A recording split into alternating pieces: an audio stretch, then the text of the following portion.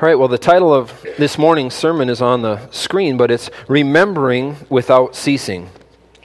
Remembering Without Ceasing. And as I touched on it a little bit in my prayer, but as you think about different things that you can find satisfaction in this life, one of the things that came to my mind is Paul was remembering certain aspects about these believers. He was actually thanking God for them, but as he remembered them, it brought him great satisfaction. And he says, I've been remembering and meditating on, or I think about these things about you every time I pray for you or think about you. And as you think about satisfaction and what you could be satisfied, Paul was satisfied by seeing their spiritual health, their spiritual well-being. And as you think just about being satisfied in general, there's great joy and satisfaction in watching people fulfill their purpose, reach their potential, and effectively accomplish some mission or task that's in front of them. Now, that's especially true of people you're closest to. You think about how satisfying it is to watch people fulfill their purpose, reach their potential, effectively accomplish their mission or a task in front of them. It's very satisfying if you care about people. As you see them succeed, that brings you great joy. You're grateful when this occurs. You're thankful when this occurs. And the more connected you are to that person, the more interested you are in that person, the more invested you are in those people, the greater the joy you experience. And you can think about various examples of that. If you have children that you're raising, that's probably one of the first examples that come to mind. If you're greatly interested, connected, and invested in them, it's going to bring you great joy to watch them I'm just saying this generally now, fulfill their purpose, reach their potential, and effectively accomplish some task or mission that's in front of them. If you're close friends with somebody, talk about how this is more true or more often true, or it's true to a greater extent if you are connected and interested and invested in people. Think about close friends and family. As you watch them accomplish a task or fulfill their mission or fulfill their purpose or reach their potential, this is something that brings great joy and satisfaction. If there's people in your life that you're teaching or you're mentoring them or you're coaching them and you've been trying to help them and you see them, it finally clicks. They finally figure it out. That brings a sense of joy and satisfaction. Now, that's often true in the temporal or physical realm. This isn't something that's unique to people of faith. This is something that could be true of anyone who's connected, interested, or invested in somebody as they see them succeed at something or fulfill a purpose or maybe reach their potential, and this is all relatively speaking on human terms. But as you see that, it happens often that you would be satisfied or find joy in being able to watch that. And it perhaps happens more so in the physical realm than it does in the eternal realm.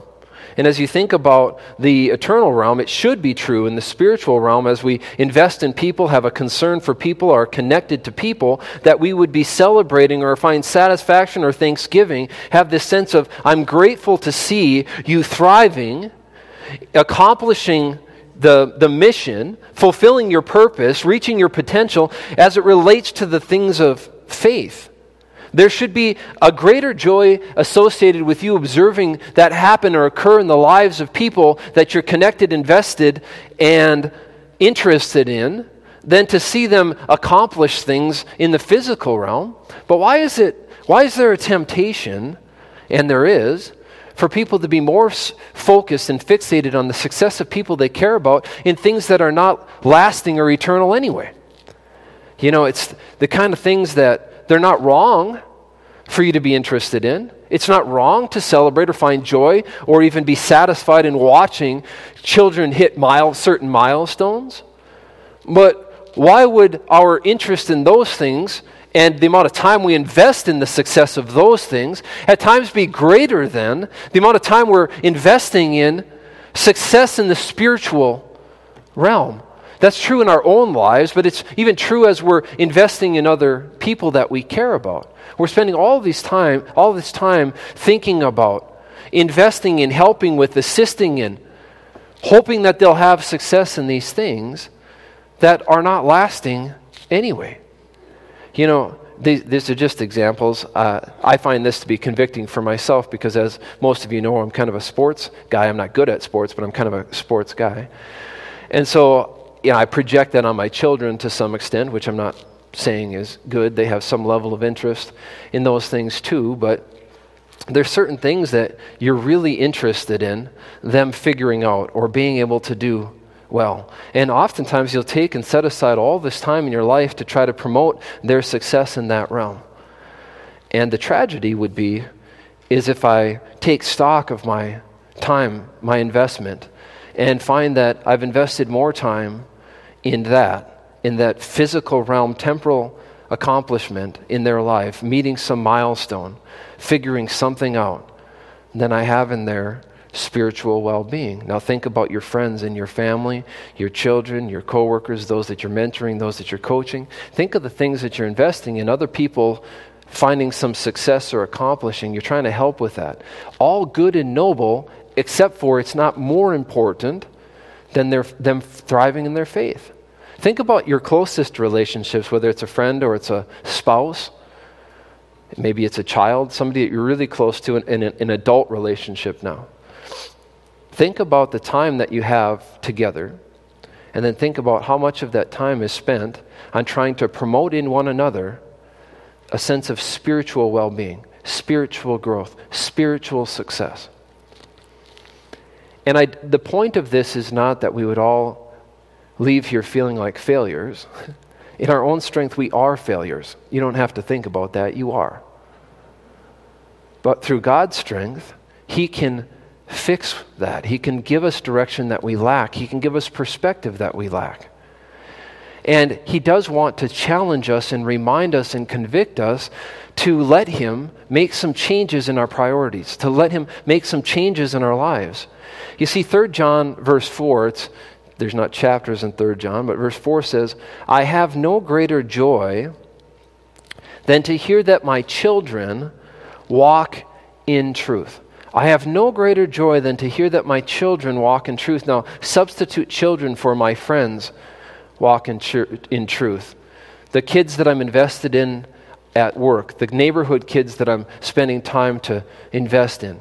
I have no greater joy than to see or hear that my children, those I care about, that they're walking in truth. Insert spouse, insert best friend, and on you could go with that. I have no greater, that's the point I'm getting at. I'm not trying to tell you that none of those other things have any value. It's pretty great, to watch your kid finally be able to make a basket or hit a baseball, or if you set your standards lower, run without tripping, It's great to watch them mature, but it's not greater than watching them mature in their faith. And so too often, believers celebrate or have this greater interest in physical success over the eternal realm. And in our passage today, Paul reinforces the kind of success believers should focus on and thank God for in the lives of fellow believers. As you think about other believers, this is the kind of success we should really focus on. This is the kind of success we should thank God is possible in this person's life. This is the kind of success that we should celebrate. And so if you haven't turned there already, let's take a look at Paul's prayer in 1 Thessalonians chapter 1. And Lord willing, we're going to get through verses 2 through 10.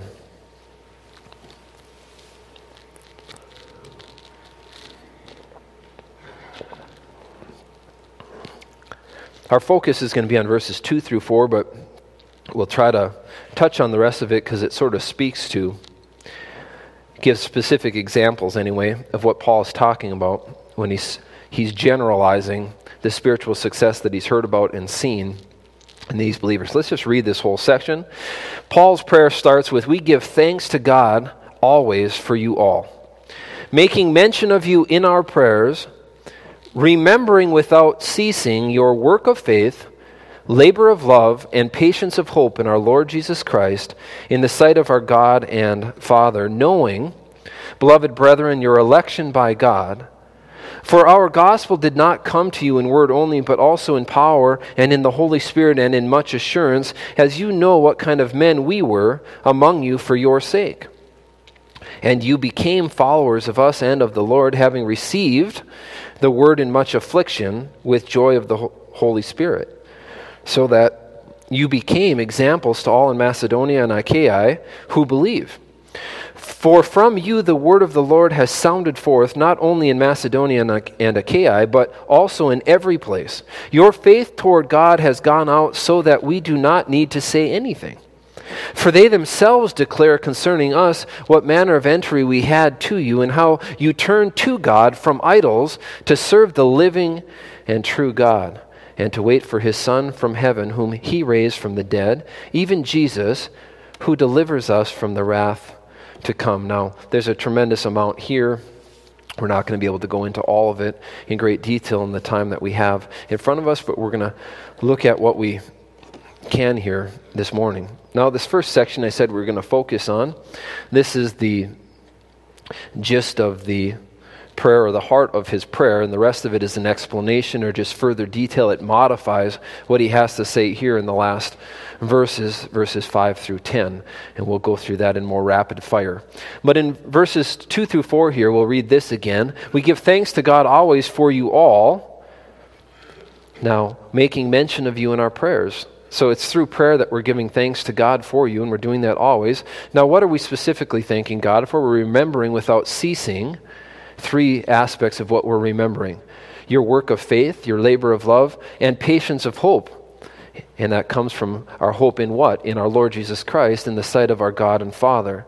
The other thing we're thankful for is knowing. So we're remembering and we're knowing, beloved brethren, your election by God. Those are the 2 primary things that we're giving thanks to God always for you all as we make mention of you in our prayer. Now that's the summary of what we're hoping to have you focus on, but there's a lot to dive into here this morning. We start with this section. We give thanks to God always for you all. Now this is the primary thought of this paragraph, and if you've been paying attention to this series, this is our 19th lesson here on different prayers of the Apostle Paul. This phrase, or this similar phrase, will stand out to you because we've already seen it before.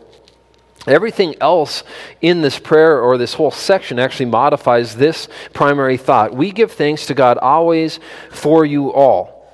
And so this represents another example of Paul's prayer, or prayers of thanksgiving for fellow believers. And we looked at this previously, actually, in our first study in Paul's prayers in Romans 1:8, has similar language. First, he says, before anything else, I thank my God through Jesus Christ for you all, that your faith is spoken of throughout the whole world. And here, the thing he's thankful for is that. We'll touch on that in a second.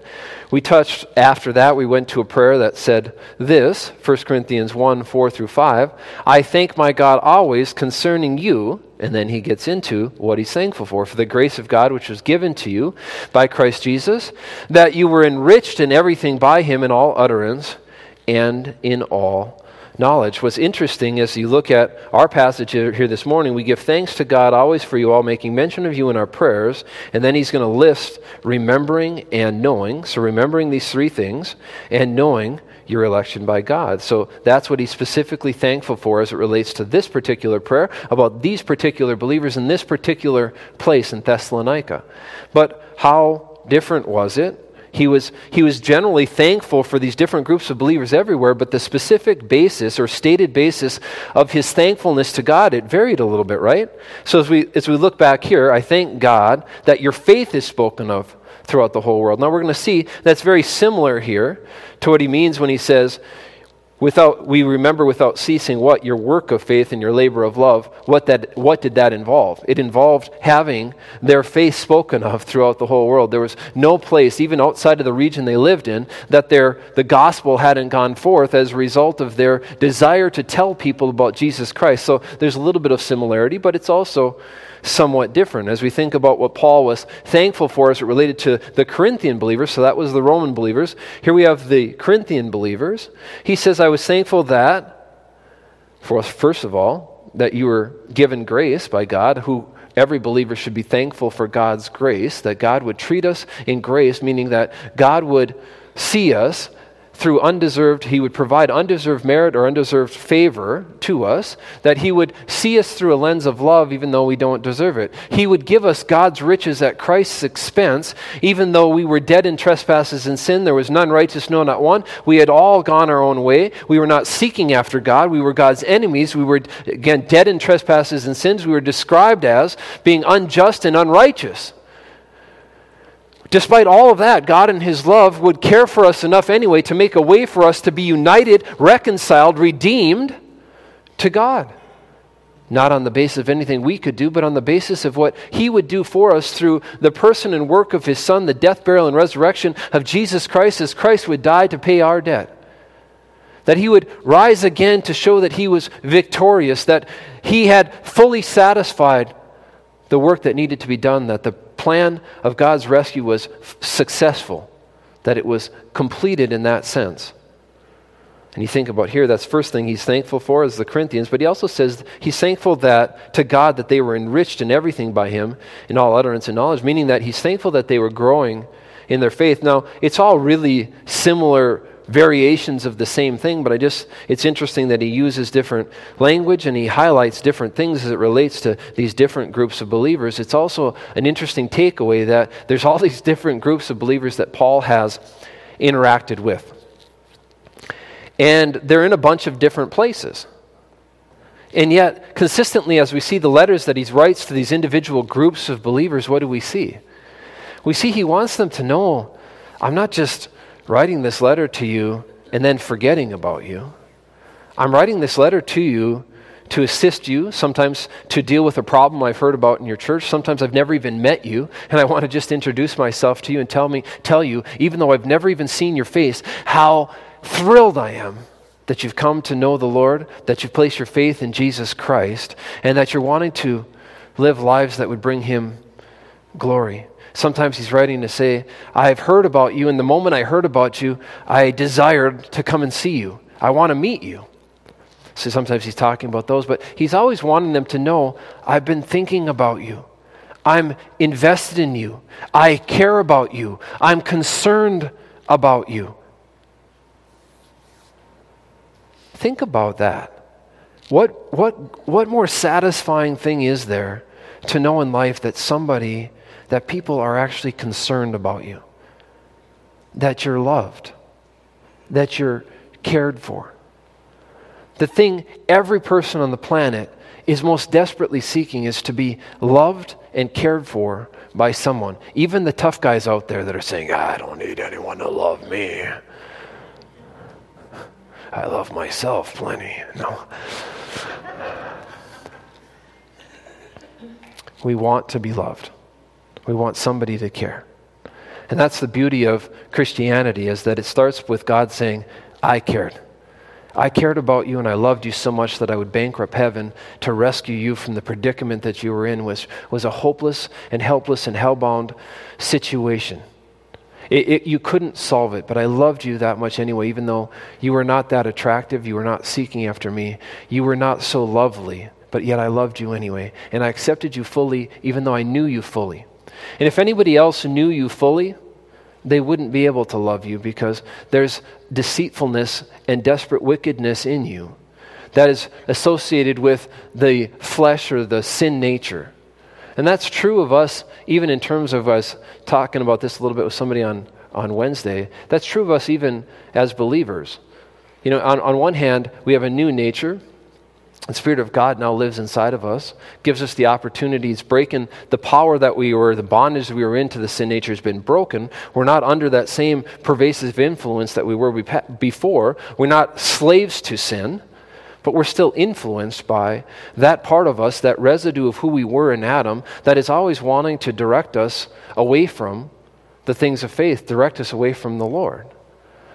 You know, but God said, I'm going to make a way for you to be rescued from that bondage that you were in. I'm going to break those bonds, even though there's nothing particularly attractive about you. And so we think about, well, why would God do that? God does that because He loves us so much. He takes interest in us. He cares about us. Now, if we are God's children and His Spirit comes to live inside of us, then just follow the logic here. If God loved us so much, shouldn't we love one another that way, is what Christ says.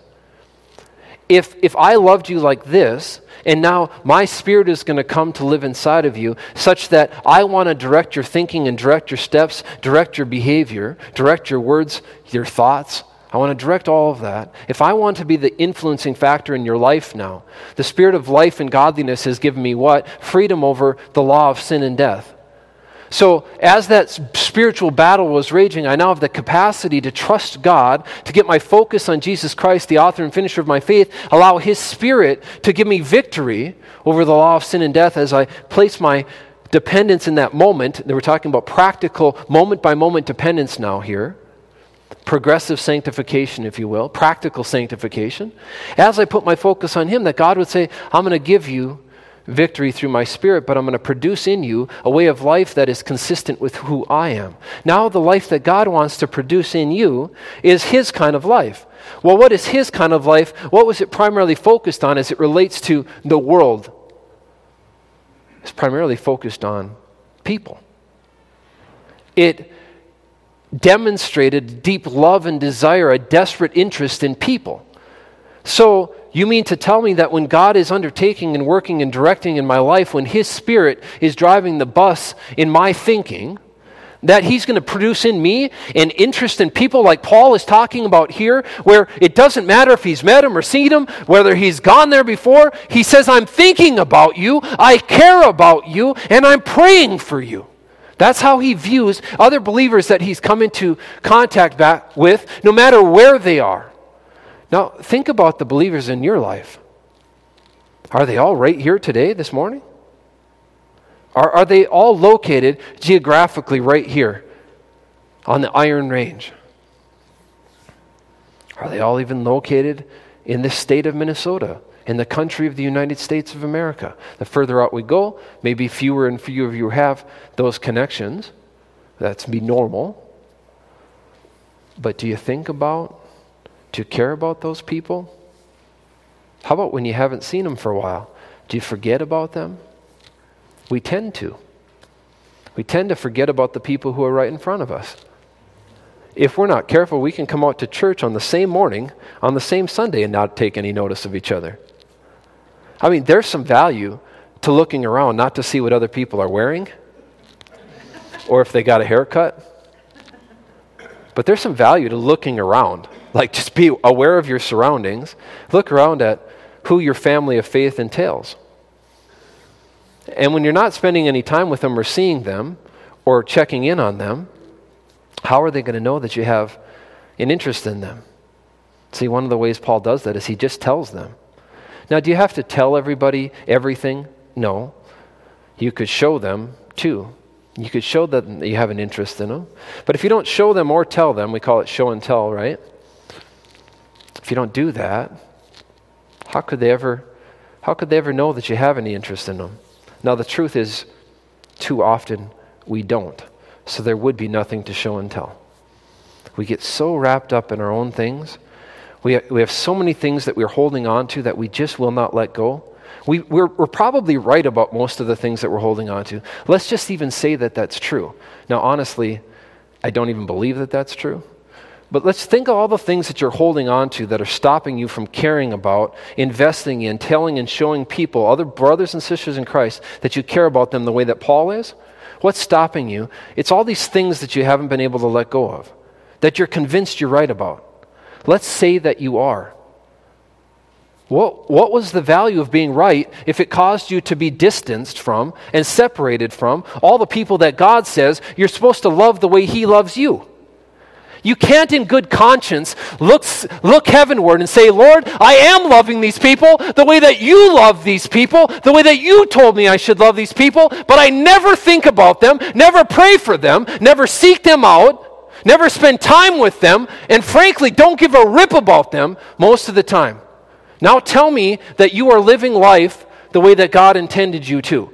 All because you feel justified about some kind of a thing that you won't let go of.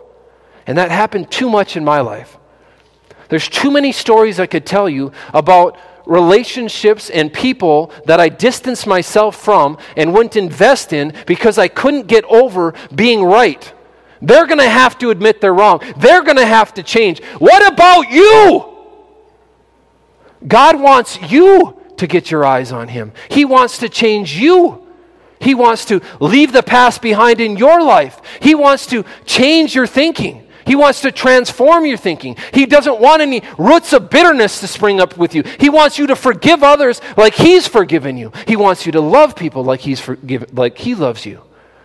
There's no justification for it. You can go in circles over and over and over again trying to justify why it is that you're doing this, but there's no godly justification for it, period. That's a full stop right there. None. That's not God's will for your life. It's recorded on the pages of Scripture over and over and again. It's illustrated and given many examples of how that's not how we're supposed to deal with one another. Now, question. Is there ever a godly time to potentially distance yourself from somebody else, not seek somebody else out, not spend as much time with them, not be in a position where, and we touched on it, the answer is yes. We touched on it on Wednesday night to some extent. The reality is that when your fellow believers, first, let's talk about unbelievers first. Does God want you to get so connected to people that you're now embracing, celebrating, affirming, and joining into their ungodly way of living? The answer is no. But can you preach the gospel and be a light for Jesus if you never come into contact with the world? And Paul says that in one of his letters. He says, no, that's not possible either. I wasn't telling you, when I said to avoid sexual immorality, when I told you to avoid idolatry, to avoid these things, I didn't say to avoid people. How could you tell them about Jesus Christ if you avoided them? You're to be among them in the midst of a crooked and perverse generation as lights so that they could see Jesus in you. So I didn't say that. I didn't mean that. I meant don't associate with their behavior. Don't partner with them in what they're doing as it relates to the ungodly behavior. That's as it deals with unbelievers. Now with believers, there's going to be a time where believers get so carnal or they're so fixated on they haven't put off the old man. They're currently living like they're lost. They're thinking like they're lost. They're not thinking clearly, and therefore they're not speaking clearly, and they're not behaving clearly. Is that true of believers at times? Show of hands if that's you this morning. No. We got a few brave people that raise their hand. That's true of all of us at times, right? And so then is there a place where somebody is struggling and they're being a negative influence to themselves and to others, where you might say, I'm going to pray for this person. I'm not going to cut this person out of my life completely, but I'm going to be discerning about how much time and how much fellowship I'm going to have with somebody who is in a place where they are absolutely unwilling to consider the things of faith or let the Spirit of God produce some divine thinking or perspective in them at this moment. And Paul talks about there might come a time where you might have to say, there's a danger here in spending too much time with this person because they're not in a place where they could positively encourage me, and in all likelihood, I'm going to become associated with their thinking and their behavior. It will seem as though I'm validating what they're doing if I go too far down that road. God's going to have to give you discernment about where that is. I generally try to err on the side of pursuing people, but not necessarily maybe living a ton of life with people who are in that place where it's not going to be productive. If I spend time and they show some softness and they have some interest in talking about and working through and thinking about some of the things where their thinking and their attitudes and their way of living is not what God wants for them, then yeah, that would be productive then. But when they're not taking it in, they're not open to it, they're not willing to consider it, the best thing you can do for them is pray for them, not necessarily taint yourself with whatever perspective or mindset might be there. So I think that's the biblical perspective on that Paul was trying to bring out. I'm forgetting the passage. I think it's 1 Corinthians chapter 5, verses starting around verse 11 or something like that, verses like 9 through 15. If I have that reference wrong, look it up yourself. What was the point here? Point was, Paul has that interest in people. You see it through these three examples. I almost gave a whole message here now on something that wasn't even in the notes.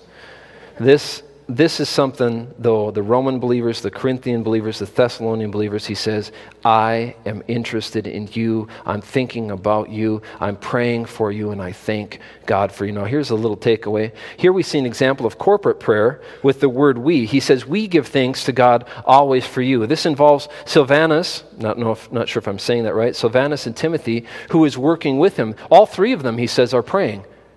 We give thanks to God always for you, making mention of you in our, there's another plural, prayers. See, there's a place for corporate prayer. Are we sitting down together and praying for other believers? These three guys, maybe more, were involved in it, but they were doing that together, not just on their own. And then Paul again communicates his thankfulness for all the believers in this church. You see that we give thanks to God always for you all. And then that word always speaks to the frequency of these prayers. Now that's hyperbole. He's not saying every moment of every day, that's what I'm praying for. Now, he describes this thanksgiving as a part of their prayers. He says, making mention of you in our prayers. So we're giving thanks to God always for you all. How are they doing that? As they're praying and talking to God. That's all it means. We're making mention of you in our prayers, and it's a prayer of thanksgiving. As we talk to God, we think about you. Now, thanking God for them, it represented one specific aspect of their prayers. The idea is we always thank God for all of you and pray for you constantly.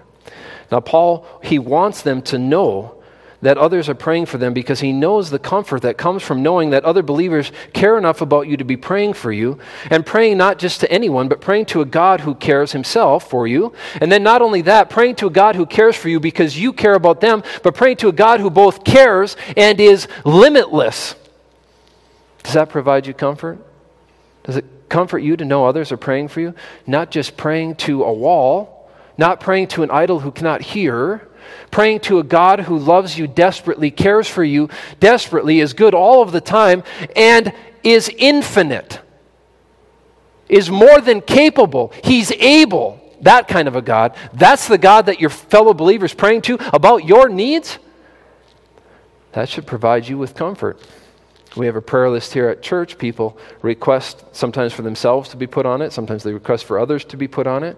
But it's because there's a comfort that comes from the effective fervent prayer of a righteous man availeth much. And if we know that many righteous men and women are praying and bringing our concerns to the Lord, then he hears those prayers and he promises to answer those prayers and provide all that we need, even if it isn't answering that need in exactly the way that we think God should. There's a great comfort that comes from that. Now he says this, there's two specific things that make him thankful. The first one is he's remembering certain things about them, and then the other thing is he's knowing something about them. Remembering three things, and he's knowing one thing. These are the things that make me thankful specifically, and now we get into the specifics. He says first, the remembering. It consists of these three components. We remember without ceasing. Again, it's speaking to the frequency. It's again hyperbole. It couldn't be truly without ceasing per se. He's saying every time we think about you, I want to communicate to you how dear you are to me, and that's why I use this language. Without ceasing, every time I think of you, as I'm praying for all of these different believers, including you. Okay, so what are the three things, though, the three components that he's remembering that cause him to thank God? One is your work of love. Second is your labor of love, your work of faith, your labor of love, and your patience of hope. Work of faith, labor of love, and patience of hope. Let's start with work of faith. Now, work refers to any action, task, or undertaking associated with the mission of serving the Lord through service to others, both believers and unbelievers. So, any action, task, or undertaking that is associated with a walk of faith. Now, a walk of faith is fixated on the mission. The mission is to be racing or running toward an objective, towards a prize. But to run toward the prize is to accomplish the mission that God has assigned to us, which is to be lights, to be ambassadors for Jesus Christ. We preach Him.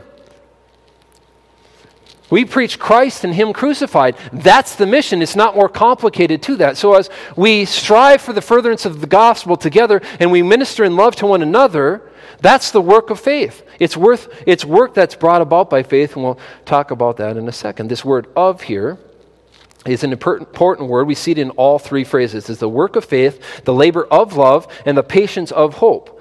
Now, this word, it explains causation. It's best understood by substituting the word produced or prompted by. So, work produced or prompted by faith, labor produced or prompted by love, patience produced or prompted by hope. And take those three things away. They're produced or prompted by the word that follows. Now, faith is identified as the underlying basis or motivations for these work of the ministry, these actions, tasks, and undertaking that are associated with serving the Lord by being willing to serve others in love.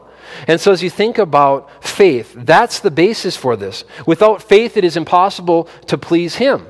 It starts and it ends with faith. Am I trusting God? I cannot live out a way of life that would involve the work of the ministry apart from presently trusting God. Now, of course, at a point in time in the past, I had to have put my trust in the finished work of Jesus Christ on my behalf as He died, was buried, and rose again for me. That He accomplished that for me. So as I trusted Him with that, that's how I was now empowered by the Spirit of God, sealed by the Holy Spirit, made a part of God's family. I had to let go of everything else that I was trusting in, all my works, all my human efforts, all my church rituals, everything and anyone else that I thought could possibly save me. I had to turn away from everything else in a sense of that dependence that I had on those things, and I had to turn in faith to trust God and His solution to deal with my sinfulness that was perfected by Christ becoming sin for me, even though He knew no sin, so I could be made right with God or become the righteousness of God through faith in Him. And as I did that, I was born into God's family. I was empowered by God's Spirit, and I could live now, finally, for the first time, I could really live life in a way that would bring God glory and would be of benefit to me. Now, as I went about doing that in time, practically moment by moment, I had to trust God.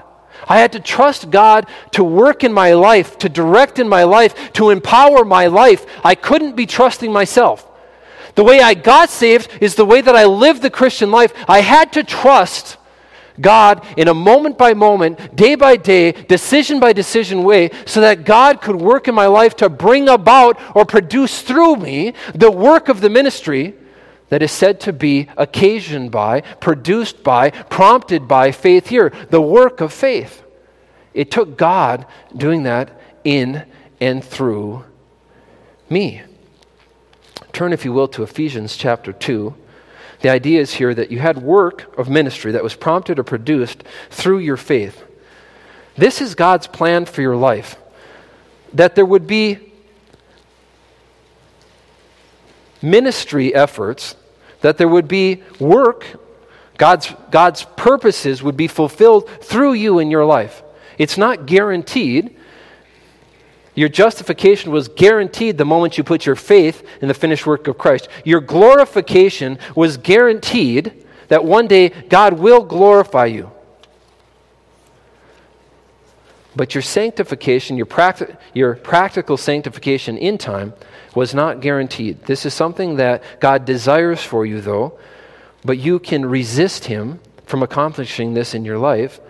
You can quench the Spirit in a sense and prevent God from doing in and through you what He designed you for to begin with. You were made for this.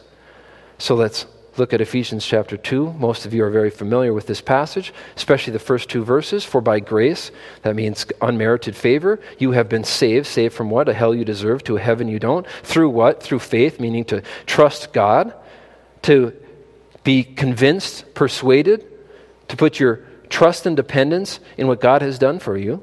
It's through faith in what God has done, though. It's not of yourselves. It is a gift of God. Gifts have to be freely given and freely received, or they're not a gift. The only thing you can do in order to take in a gift is to receive it. You can't work for it. You can't earn it. You can't merit it. Not a true gift. It's grace. You don't deserve this. If you're not sure, he says in verse 9, it's not of works, lest anyone would boast. Otherwise, people would be saying, I deserve to go to heaven. Heaven is a reward for good people. Heaven is an earned reward. It's not a free gift from God.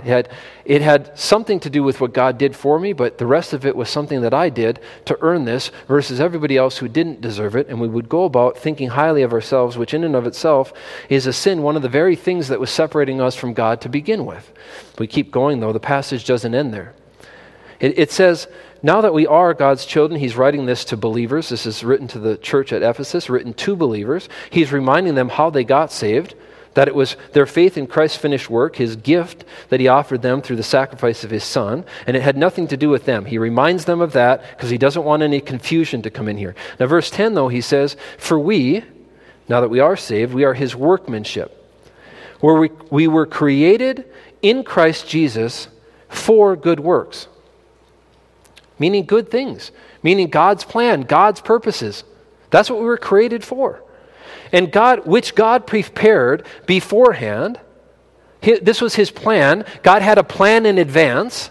That doesn't mean he forced his plan on us, but when we were saved, he wanted to bring us to utilize us to accomplish his plan and purposes. Now, he prepared this beforehand, these good works, that we should walk in them. Not that we will, not that we must, but that we should walk in them. Walk referring to what? A manner of living. That we should live in a way where God can produce his plan and purposes through our lives. Now, so many people, they believe that that's a condition of salvation. It's not. It's faith alone, by grace alone, in Christ alone. That's how you're saved. It's not of yourselves. The Titus says, now, to him that worketh not, but believeth on him that justifieth the ungodly, his faith is counted for righteousness.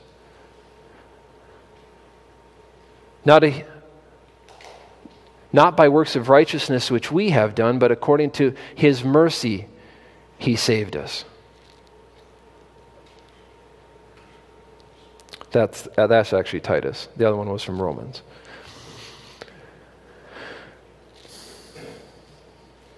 But you have a plan.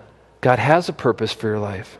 It's not to get saved and then just do your own thing, live for yourself. It's supposed to mean death to self, and our life is now wrapped up in him, intertwined with him. That we that live, we would live not for ourselves, but for him who loved us and gave himself for us. That would involve this work of faith. Not produced through your strength, produced through his strength. Not to earn his favor, you already have it, but because you are his child, that your reasonable response would be, I love him because he first loved us. It's the love of God that compels me or constrains me. That's what motivates me to want to live in a way that would put the spotlight on him, to advance his cause, to advance his purposes. Well, that involves the work of faith. Then we turn to the second phrase, the labor of love.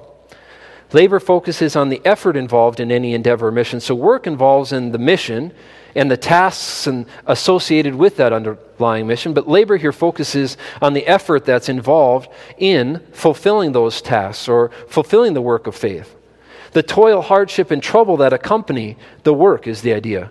And love is now given as the underlying basis or motivation for those efforts.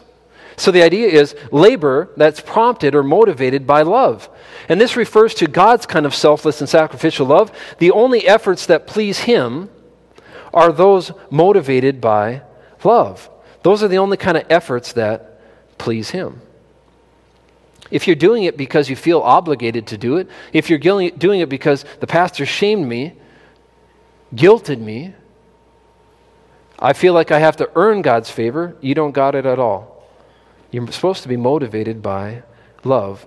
Work that's a work produced by faith. Labor that's prompted or motivated by love. God's special kind of love. Now, if you don't believe me that that's supposed to be the emphasis for the undertakings, the tasks and actions that God is using or wanting to work through you, look at all these verses. This labor prompted by love. Galatians 5:13, for you, brethren, have been called to liberty. You have liberty, Christian liberty we're talking about here. Only do not use that liberty as an opportunity for your flesh. Don't do it just to indulge yourself, but through love, serve one another. The mentality of a Christian is supposed to be sacrificial and selfless love for the other people that God has put in your life. That's true if you're a husband as it relates to your wife, and your wife as it relates to you. That's true of you as it relates to your children. It's true of you as it relates to your fellow believers. It's true of you as it relates to the lost around you, that you're supposed to care more about them than you do about yourself, and that can only be prompted by God's special kind of love being produced in you by God's Spirit. We see another passage here, Romans 12:10, be kindly affectionate to one another with what? With brotherly love, familial love. In honor, giving preference to one another. You're saying that God's kind of love is deferential? It prefers others and defers to others? Yes. That's how God defines his kind of selfless and sacrificial love. That's the kind of love that should be prompting or motivating this labor or this labor that's tied to the work of faith that God wants to do in your life. Now here's another passage, 1 John 4:10 through 11. In this is love. Now you want to know what love is? We didn't know what love was. We didn't know God's kind of love except for he showed it to us. This is love. Not that we loved God. We didn't. We were his enemies. We were alienated from him. We were not seeking him. We were not good. We were not wonderful. We were dead. We were absolutely everything that nobody would love, but God loved us anyway. Not that we loved God, but that he loved us. He loved us and he sent his son. For God so loved the world that he gave, same idea there, he sent his only begotten son. He sent his son, why? Because we had a need that we couldn't solve on our own. So he sent his son to do what? To be the propitiation for our sins, the satisfying payment for our sins. Why? Because we had a debt we couldn't pay. And that debt was separation from God for all of eternity, death for sin. God couldn't be righteous and at the same time overlook sin. That characteristic of righteousness would actually interfere with his characteristic of being just. You couldn't be just and just ignore sin. You couldn't be righteous and let sin go. You couldn't be loving and just turn a blind eye to sin. See, all of God's characteristics and attributes have to work together. So God had to make a way because our sinfulness had separated us from God and his holiness. His justice demanded that we remain separated from him for all of eternity. His righteousness said that the reason that that's true, that sin had separated us, is because I set a standard of what was right and you violated that. But God in his love said, I don't want to see you leave. I don't want to leave you in a place where you're estranged from me. So I'm going to become the satisfying payment for your sins. What were the alternatives? Either you were going to have to die, or a satisfying payment was going to have to be made where another person would die in your place. Those are the only two options. Thank God that his plan involved him providing a satisfying payment that could be a substitute for you and I, the Lamb of God, Jesus Christ, who could take away the sin of the world. Not just my sin, but all of the sin of the world. Not just your sin, but every sin for every person for all time. Why? Because the value of his death was greater than the debt that was owed by all man's sin. That's why. So he became the propitiation for our sins. Now this is the takeaway I'm getting at here as we talk about labor of love. Beloved, those that are loved by God, they're also loved by me. But if God so loved us, we also ought to love one another. It's a labor that's prompted by love, not obligation, guilt, or shame. Now Colossians 3:14 says a similar idea. This is to be motivated by love. But above all these things, he says, put on love, which is the bond of perfection. 1 Peter 4:8 has the last one we're going to look at. There's many more we could have. And above all things, Peter says, though, have fervent love for one another. For love will cover a multitude of sins. Some of us who are sitting here this morning, love hasn't been enough to cover a multitude of disagreements. And I've said that many times and I'll keep saying it. The number one thing tearing us apart is we have a difference of opinion. We have a difference of perspective. We have a difference of priority, usually very nuanced. And a love for one another isn't enough to cover that. And God's saying it should be, my kind of love is enough to cover a multitude of sins. It was enough to cover all of your sin, and that's the kind of love I want you to have for one another. You can't even say that this disagreement or problem that you're having with a person even rises to the level of sin. In fact, as time goes by, the smaller and smaller you see the whole thing was to begin with. That's why God wants us to have short memories. He wants us to forgive. He wants us to forget. He wants us to not cling to things and hold on to things. He wants us to let them go. He wants us to rise above it and love people anyway, even when they don't deserve it, because that's how he showed us what love should look like. Now, how many people do we have here? We have three different primary authors of the New Testament. We have John, Peter, and Paul, who together wrote almost the entirety of the New Testament. They're all saying the same thing about love. So don't say that I'm making this up. This is something that God has said should be motivating our desire to serve him and do the work of the ministry. It's brought about and sustained by our faith. But it's supposed to be motivated and prompted by our love for one another. And we get to the last phrase, patience of hope. These are the three things, again, that Paul is remembering as he's thanking God. Your work of faith, labor of love, now patience of hope. Patience refers to steadfastness and endurance. Most of you wouldn't get that. It's not normal. This isn't normal language. That word patience doesn't mean what it means. We think about patience, we think about we're not getting riled up too quick. So it's a fine translation other than it doesn't mean what it used to mean. The actual Greek word means steadfastness and endurance. It's found in most every other translation has either steadfastness or endurance. It's talking about endurance that's brought about or prompted by hope. You talk about steadfastness, it's almost always, and especially here, it's referring to the steadfastness being unmovable, unshakable is what he's talking about. It's being unmoving in the faith despite what? Despite persecutions, despite suffering, despite adversity, despite people not treating us like we want to be treated. Steadfastness. I'm not going to be shaken by that. I'm not going to be moved by that. So you think about God's way of describing that steadfastness. You'll see later on that they were facing persecutions that we never have. They were facing tribulations and suffering such as we've never experienced. We've experienced maybe glimmers of it.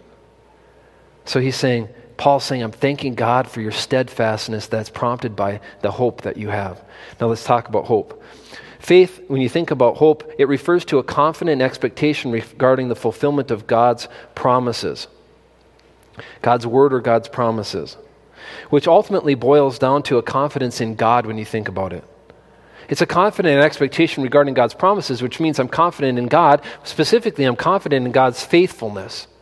So as I'm confident in God's faithfulness, that's what can give me steadfastness. That's what can allow me to stay unmovable in the face of persecution, suffering, and adversity. So you have the steadfastness that is occasioned or prompted or made possible due to hope that you have in the faithfulness of your God. That's the only thing that's going to keep you steadfast, friends. Think about all the things that shake you. It's only reflecting on and focusing on your God. How good He is, how faithful He is, how present He is, how powerful He is.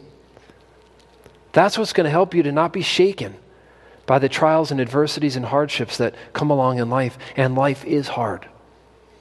It's not hard compared to what some other people have gone through maybe. Some of it's relative. Sometimes if we really thought about it, we'd say, man, my life's pretty good compared to, say for example, being dragged out of your house and burned alive, Some of these early Christians face things that you would never could even imagine. Would bring you to tears to instantly think that you and your family, that was happening to.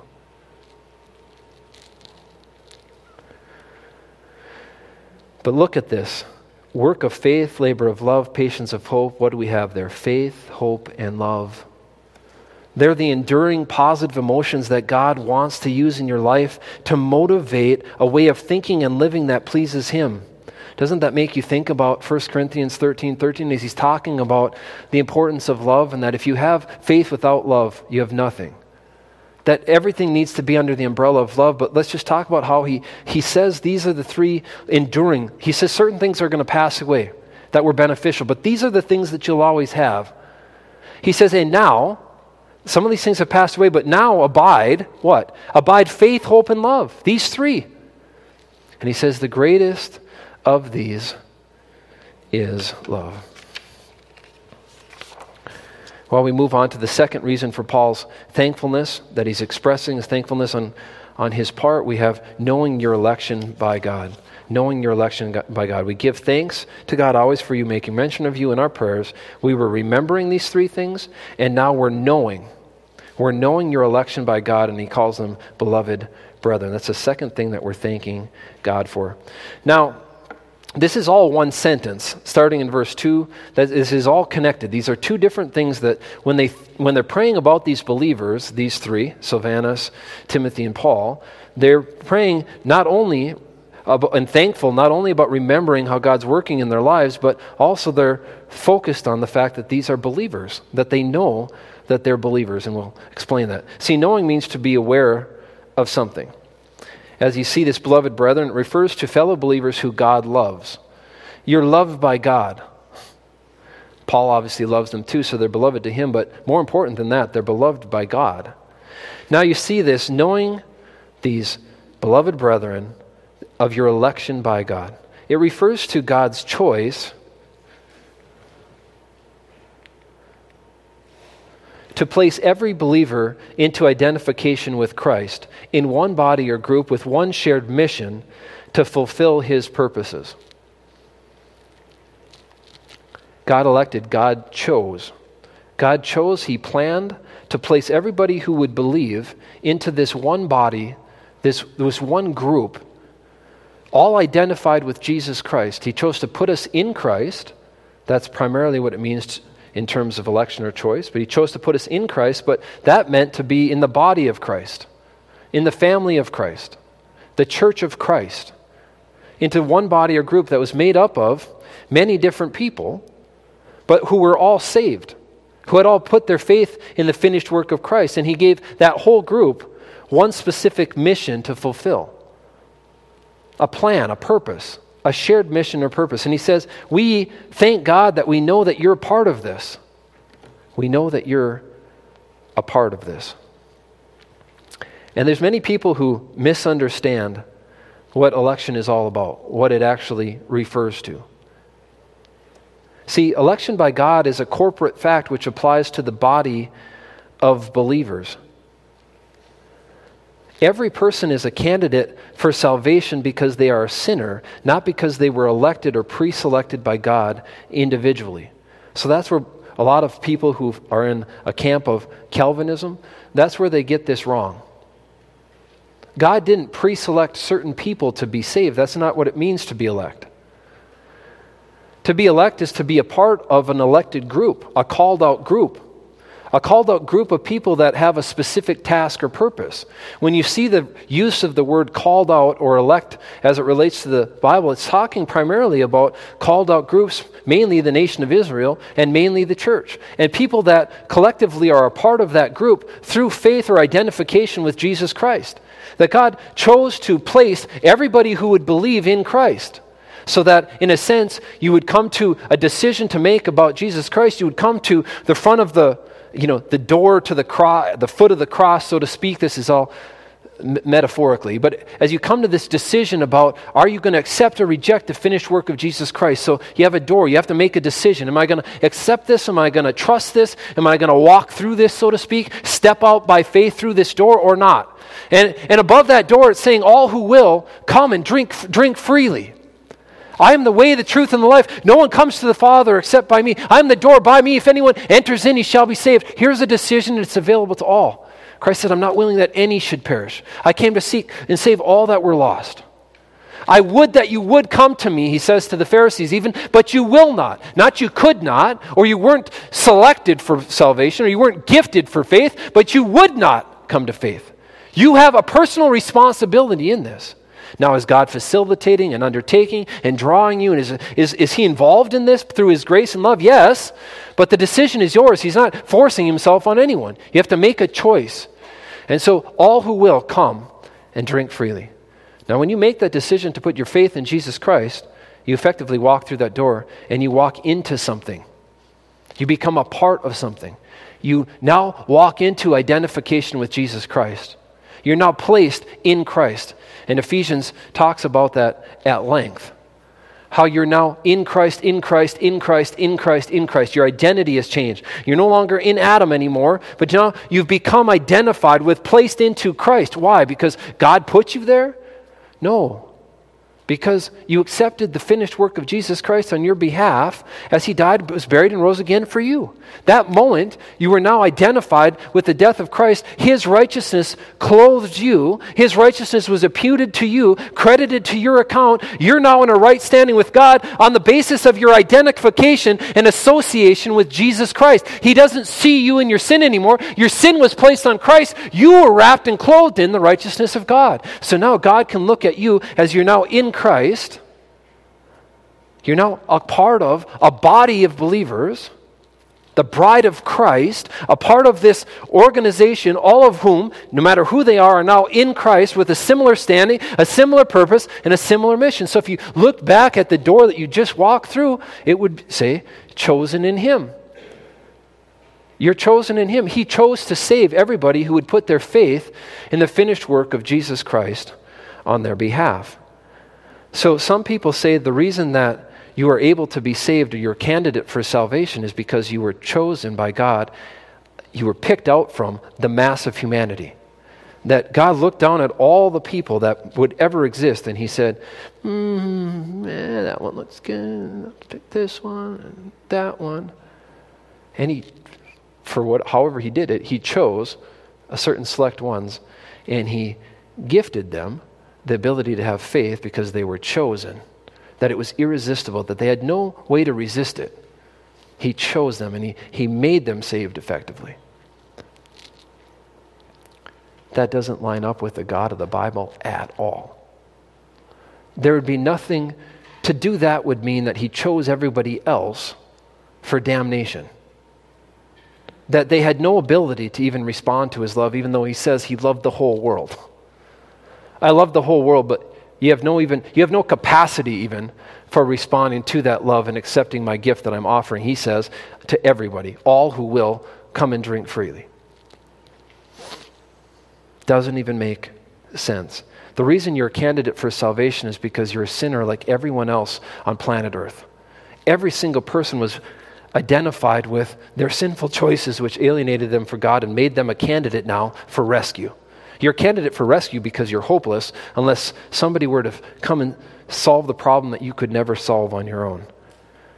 The only way you can become a part of this collective body is through faith. So what is Paul really doing here? Paul is thanking God for the Thessalonians because he was confident they were a part of the body of Christ. They were believers. That's what he says when he says, I know that you're of your election by God, that you're a part of this, that you got in on this. Now, how could he have this confidence or assurance? Now, look at your Bibles. I'm going to put some of it up here. We're going to rapid fire through this. This is what verses 5 through 10 are about. But as you look at the progression that Paul lays out, it makes it really clear that the reason they're in on this is because they heard the gospel and they responded to the gospel in faith, not because they were pre-selected for salvation. What happens in verse 5? The gospel is first preached with boldness or power, supernatural assistance through the Holy Spirit, and conviction or assurance. You see that in verse 5. For our gospel did not come to you in word only, but also in power, meaning it was boldly proclaimed to them, and in the Holy Spirit, meaning there was supernatural assistance in this process. As the Spirit of God is drawing men to Himself, He's empowering the laborers so that they can speak with power, and they can speak with conviction to those who need to be saved. And it says, and it came with conviction or assurance, meaning we spoke very confidently as we communicated this message to you.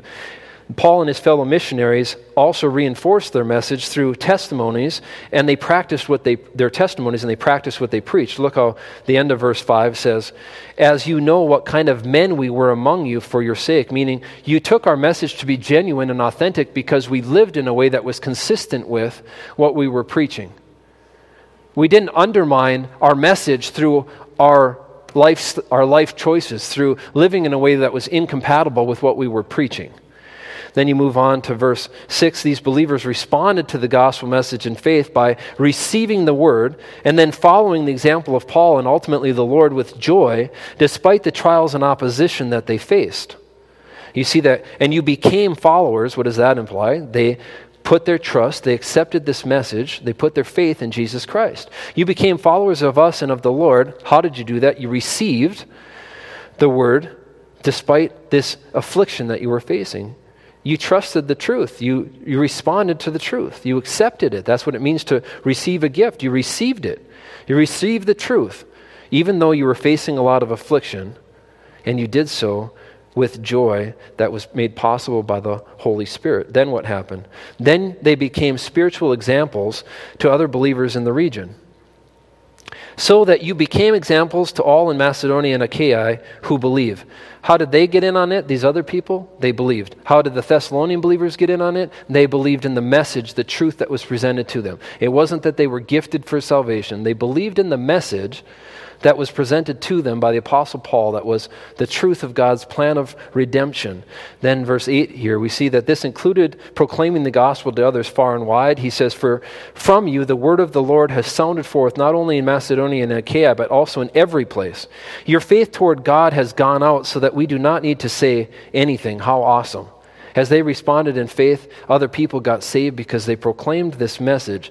"For from you the word of the Lord has sounded forth." Remember, we're a spokesperson for God. It's not our message, it's His message. We're just faithful to be ambassadors to proclaim God's truth.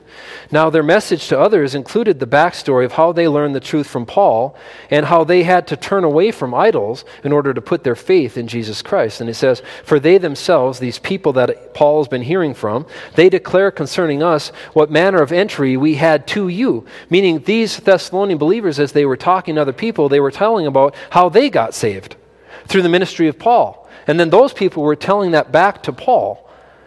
And then he says they also were telling these people how they turned to God from idols. You see, salvation always involves turning to God. The focus isn't on what you're turning away from, but naturally, if you're turning to God, you have to turn away from something. In this case, it's idols, meaning another God, something else that you're trusting or depending on besides the finished work of Jesus Christ. So they turned to God from idols, and now they serve the living and true God. Then we see in verse 10, these believers also taught new converts to eagerly await the resurrected Christ's return, who would provide deliverance from God's future wrath. What a way to end. They taught them about how they had gotten saved by turning to God from idols, how they now were serving the living and true God, and how they were waiting with this eager expectation for the return of Jesus Christ. The same Jesus Christ who was raised from the dead by God the Father, and the same Jesus who had provided deliverance both from the penalty of sin in the past, but also from the wrath to come.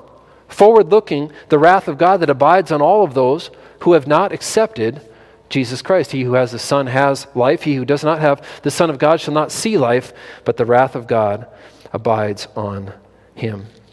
Now, as you think about this, it clearly proves that the way a person is saved is to hear the gospel proclaimed, to respond to the gospel in faith by accepting what God says is true, to believe the gospel.